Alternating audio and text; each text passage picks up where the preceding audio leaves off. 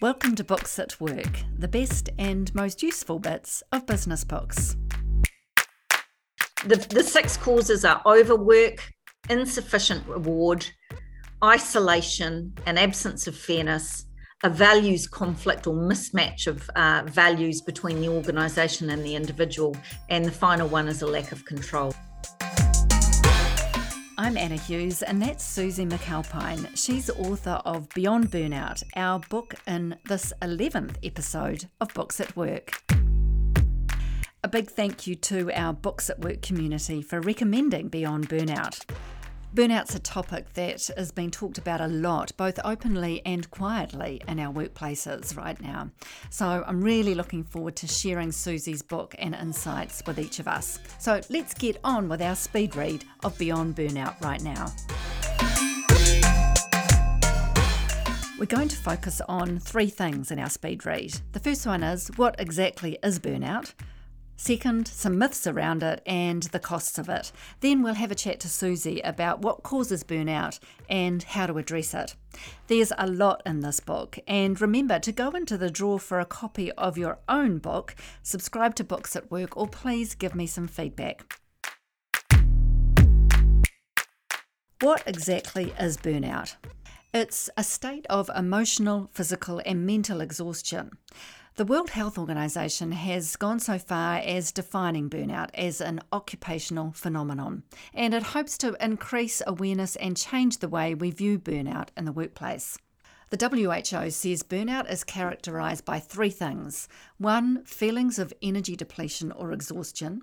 2, increased mental distance from your job or feelings of negativism or cynicism about your job. And 3, reduced professional efficacy. Burnout is specific to the work context. So let's start with what burnout isn't. It's not everyday stress or feeling tired after one of those periods of intense activity or a stressful situation. It's not something that we rebound from after a weekend off or taking a break. It's not caused by things outside of work. It's not depression. It's not something that happens overnight, and it's not days when you feel exhausted or depleted. Burnout is more like prolonged high-level workplace stress, chronic exhaustion, and it's a gradual process. You feel exhausted, depleted, and unmotivated all or most of the time. I think the way that Susie and Beyond Burnout defines what is burnout and what isn't is really useful as we look into what causes burnout and how we might solve it. So let's look at some of the myths of burnout that are outlined in the book. Myth number 1, burnout is all about the person, not the workplace. Susie says we put too much on the individual to prevent, treat and recover from burnout in the workplace.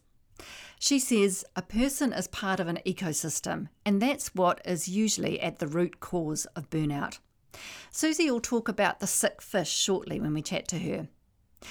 We can do things to remain resilient and productive at work ourselves, but we need to look for and at the systemic issues causing burnout.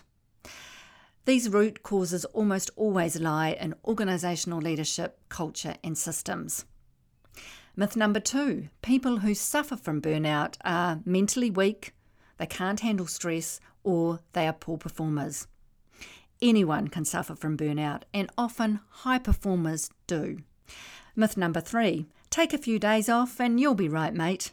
One of the common markers that someone is suffering from burnout is that they take a break and they return to work just as exhausted. Myth number 4, burnout is caused by stress or working long hours. That seems pretty sensible on the face of it. But according to the book, stress in itself doesn't cause burnout. Positive stress can actually foster high performance and build motivation. So before we start chatting to Susie, I just wanted to focus on what does burnout cost us and organisations. She says that the impact on professional and personal lives, health and well-being and careers is pretty well documented. But burnout also wreaks havoc on organisational performance. It results in lost productivity, absenteeism, poor engagement, high turnover, an increased risk of diabetes, heart disease and high cholesterol. And according to Susie's research, 120,000 people each year die as a result of burnout. It's a bit of a bleak picture, so let's chat to Susie about what causes burnout and how we can sort it out. Welcome, Susie. Hi, Anna. It's great to be here. Thank you so much for having me on your Books That Work podcast. Well, I'm very delighted and privileged to have you here.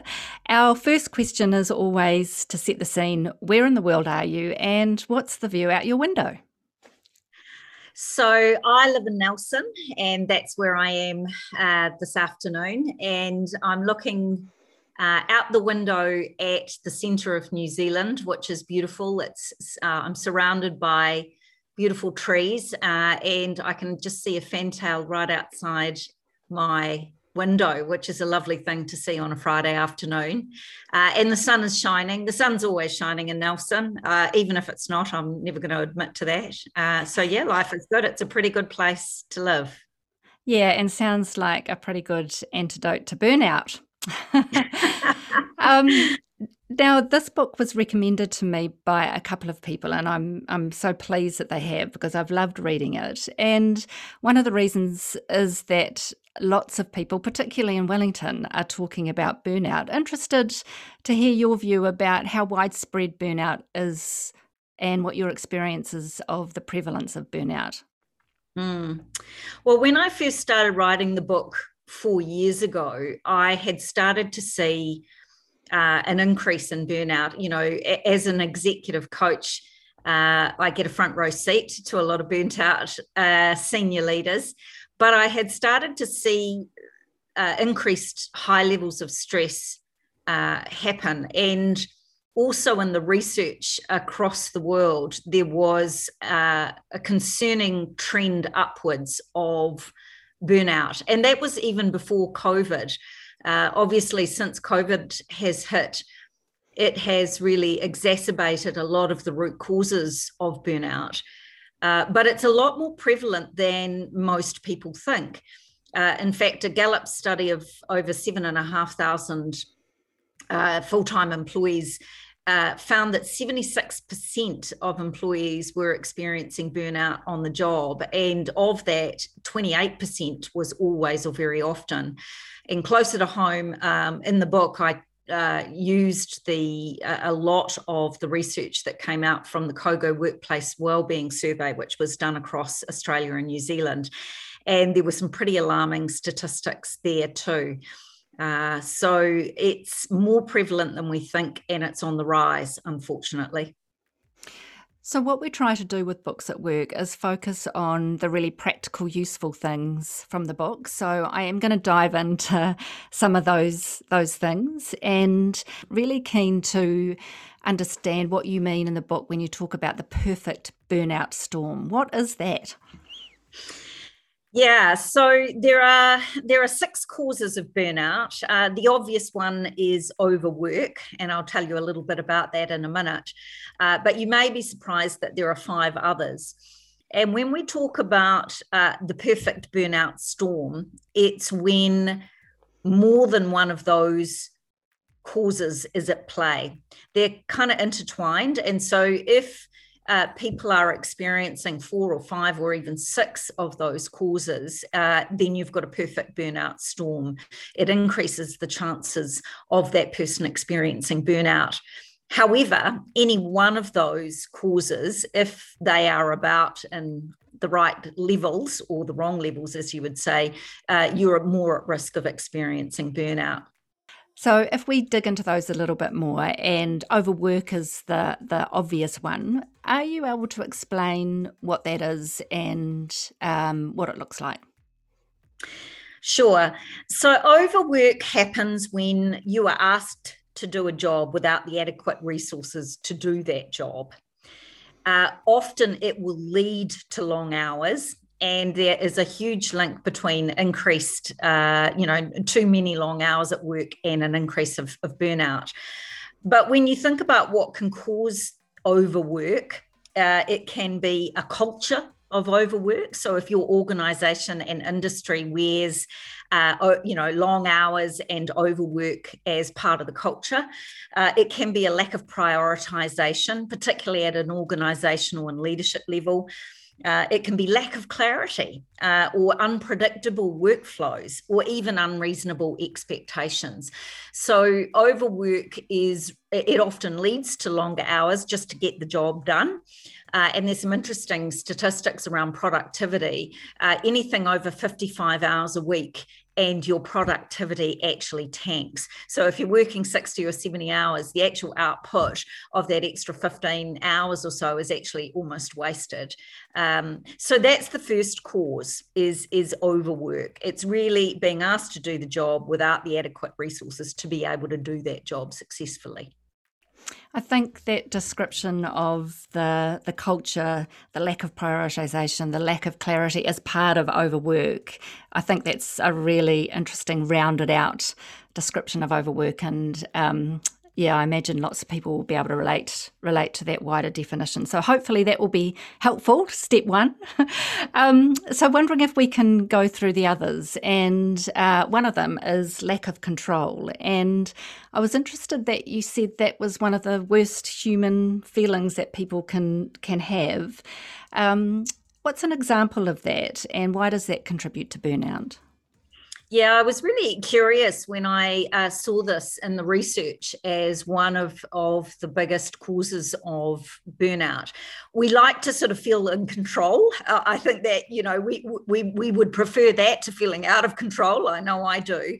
And in a work setting, it's really around control on how we do our work. So it's really important for leaders and organisations to look at not only, here is the work, the what, but also the how and the why of the work.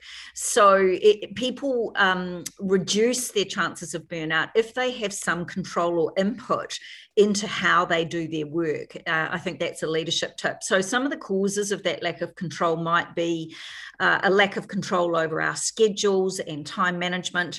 As I mentioned, a say in how we actually carry out our work. Even things like not being able to work from our strengths. There's some interesting research around if we're able to actually work from our strengths, some or more of the time, that actually acts as a buffer against burnout. Constantly changing priorities. I know we've also all worked in organisations and workplaces where, there's shifting sands in terms of priorities. And the other one that can cause a lack of control is really no input into those really important decisions that affect us. So all of those sorts of things can really add to a lack of control.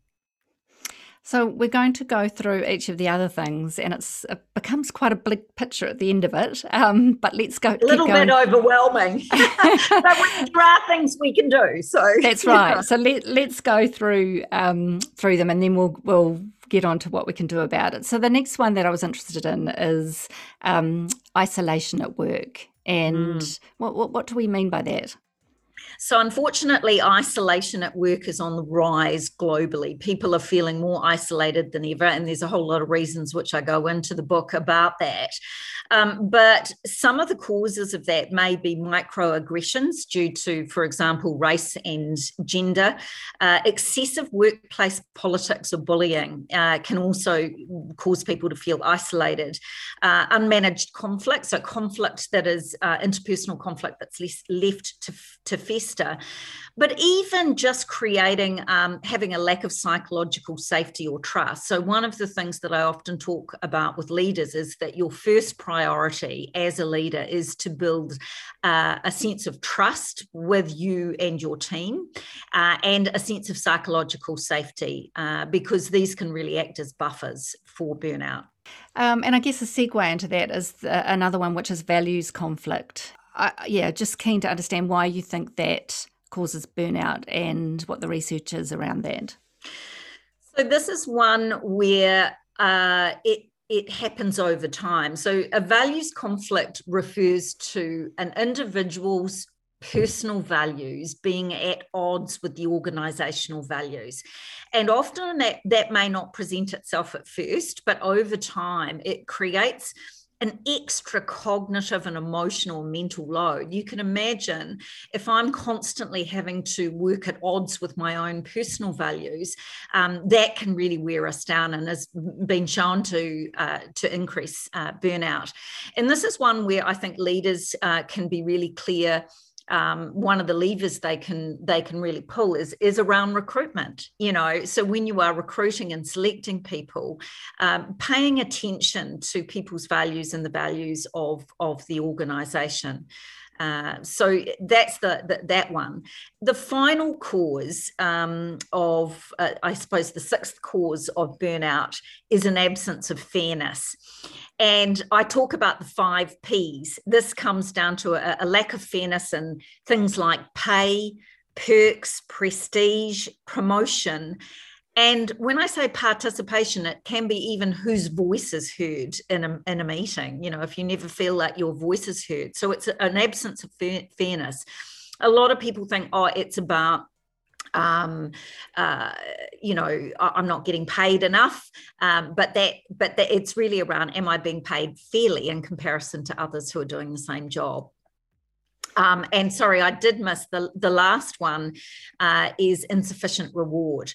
So this really often people will think this is about, I'm not getting paid enough for the amount of work that I am putting in to do this job, but it can be, more less concrete things like, am I valued? Do I feel valued in the work that I'm doing? It can be as simple as, does my boss give me valuing feedback? Do they say, great job, when you did that X project, it really had this positive impact and thank you very much. So it can be something as simple as saying thank you, that can happen. So the 6 causes are overwork, insufficient reward, isolation, an absence of fairness, a values conflict or mismatch of values between the organisation and the individual, and the final one is a lack of control. Those are the 6 causes.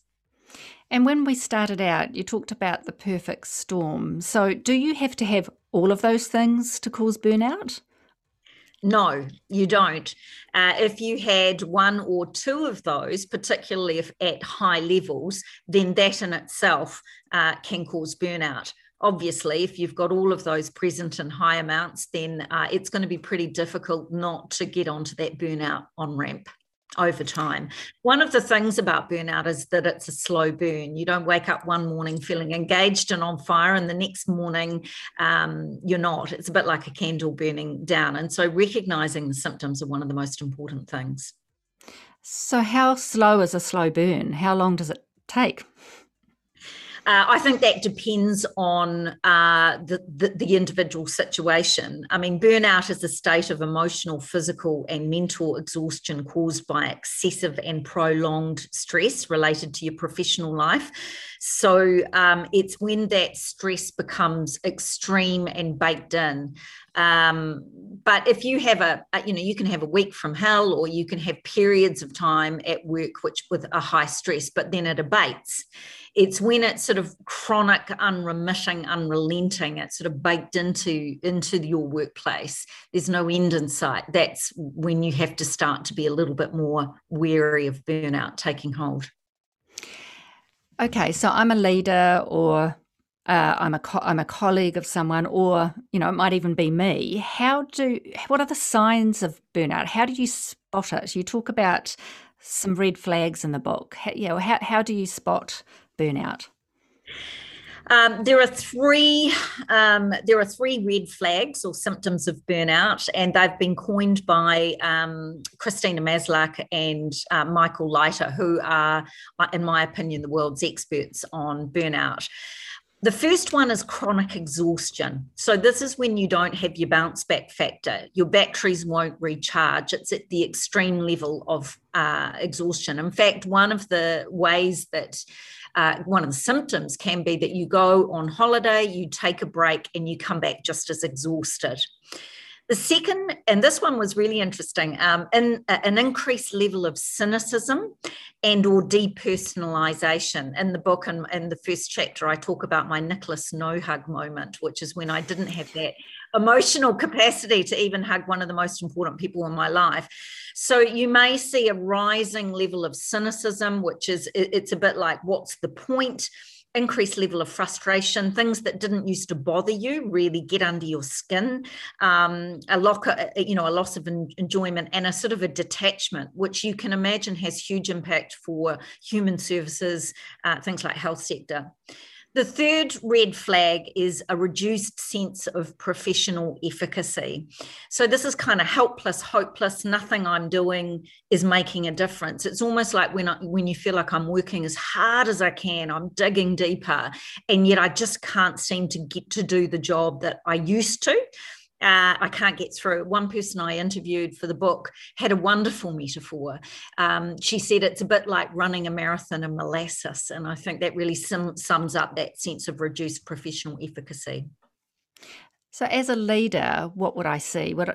I can understand that from my personal perspective, but what does those three things look like as a leader? Well, in the book, I've actually got some resources and questions to ask yourself, and particularly if you're starting to see or wonder if you're starting to see these three signs in someone that you lead. And actually, there's a chapter in the book, okay, I think I may be leading someone who's suffering from burnout. What should I do? I think you need to hold lightly your assumptions. It may be burnout, but it may be stress caused by other things. But certainly if you are seeing really, you're starting to really see those three things, that would be your chance to perk up and lean in a little bit more and take a closer look. So we see burnout in our workplace. How do we stamp it out? What can we do? Well, one of the things that I think is probably my soapbox moment and angle in the book is that we are putting far too much onus on the individual to spot it, stop it, stamp it out. And this is a bit like treating the sick fish when it's the water that's contaminated.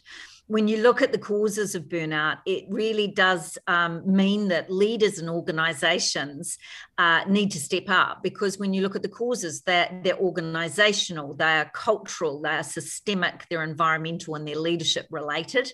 And so leaders and organisations can take probably the biggest lever and effect on these. I came up with, after a glass of wine or two one night, 4 ISES, I call them, the strategies: recognise, destigmatise, socialise, and organise. And all of these strategies can be implemented at an organisational level, at a leadership level, and at an individual level. So the first thing is to start to recognise those 3 red flags of burnout: the chronic exhaustion, the cynicism or depersonalisation, and the reduced professional efficacy. At an organisational level, it may be on one extreme doing the Maslach burnout inventory across your whole organisation. I would certainly recommend that for high-risk industries such as legal, health, teaching professions. But I think we need to start to look, if leaders can start to become more aware of those 3 red flags, we're on to a good start. But it's not enough just to recognise it. Burnout, like a lot of mental distress in the workplace, is shrouded by stigma. People are too afraid to put their hand up and say that they are struggling or that they are feeling overwhelmed, because they're too afraid to think that will be a career-limiting move. And in some cases, it is. And this is where leaders in particular need to take charge and take the lead on this. So make it safe for people to have more conversations around mental well-being. It can be, certainly senior leaders having the courage to be vulnerable and share some of their own stories around, certainly if they've experienced burnout or chronic stress or any mental distress, is really powerful. I mean, you look at someone like Craig Hudson, the chief executive of Xero, when he came out and spoke about depression, his own depression. So, really create that psychological safety, watch your mental models. around, and language around things like, she's a lightweight. The third strategy is socialize. So as leaders and an organization and individuals, what can we do to build more purposeful social connection in our workplaces? This can be as simple as leaders ensuring that they are having monthly one-on-ones with their individual direct reports. And in those monthly one-on-ones, not just task-focused conversations. There are lots of what are we doing conversations in our organization, and that's really important to have task-focused. But we also need to have how are we going conversations. Leadership practices such as, simple active listening, asking somebody on a scale of 1 to 10, how would you rate your wellness? And then listening intently with your full presence can be really powerful, upping your coaching skills. Creating psychological trust. These are the things that the socialize strategy enables. And the final strategy is organize. So this can once again be applied at an organizational level, as well as at a team level. So look at the degree to which people are having a say in the way that their work is carried out. Two really simple, what I would call common sense skills, such as prioritization and delegation. And this is, once again, that needs to start at the top table, as an organization. What are our 3 to 5 strategic pillars? And if it doesn't fall into that, don't do it. I was talking to an executive team the other day who said, here are our 10 priorities. And I challenged them and said, that makes an oxymoron of the word. Really ensuring that your leaders have good skills and are practicing really clear delegation. It's a simple leadership practice, but so often it's not done well. And really what I call remove the pebbles in people's shoes. The sort of red tape and bureaucracy that is littered in our organisations. These sorts of things under the organised strategy can really make a difference. What doesn't work is just plain lip service. You can give mindfulness courses, resilience courses, yoga courses galore. But if you just do that, they're what I call the icing on the cake. If you're not really looking at the root causes of burnout, burnout's not going to be fixed by a fruit bowl in the lunchroom. You've really got to look at those leadership practices and organisational practices that I've talked about. I know that you're booked up for the rest of the year, so thank you very, very much for taking the time to talk to us, and it's been a really lovely conversation, so thank you. Oh, Anna, it's been my pleasure. Thank you so much for having me on Books That Work podcast. It's been fabulous. Thank you. That's our Books at Work Beyond Burnout episode done and dusted. The Take 5 with a summary of all those wonderful things from Susie is available on booksatwork.co.nz. I'm Anna Hughes, and that's Books at Work, making work better.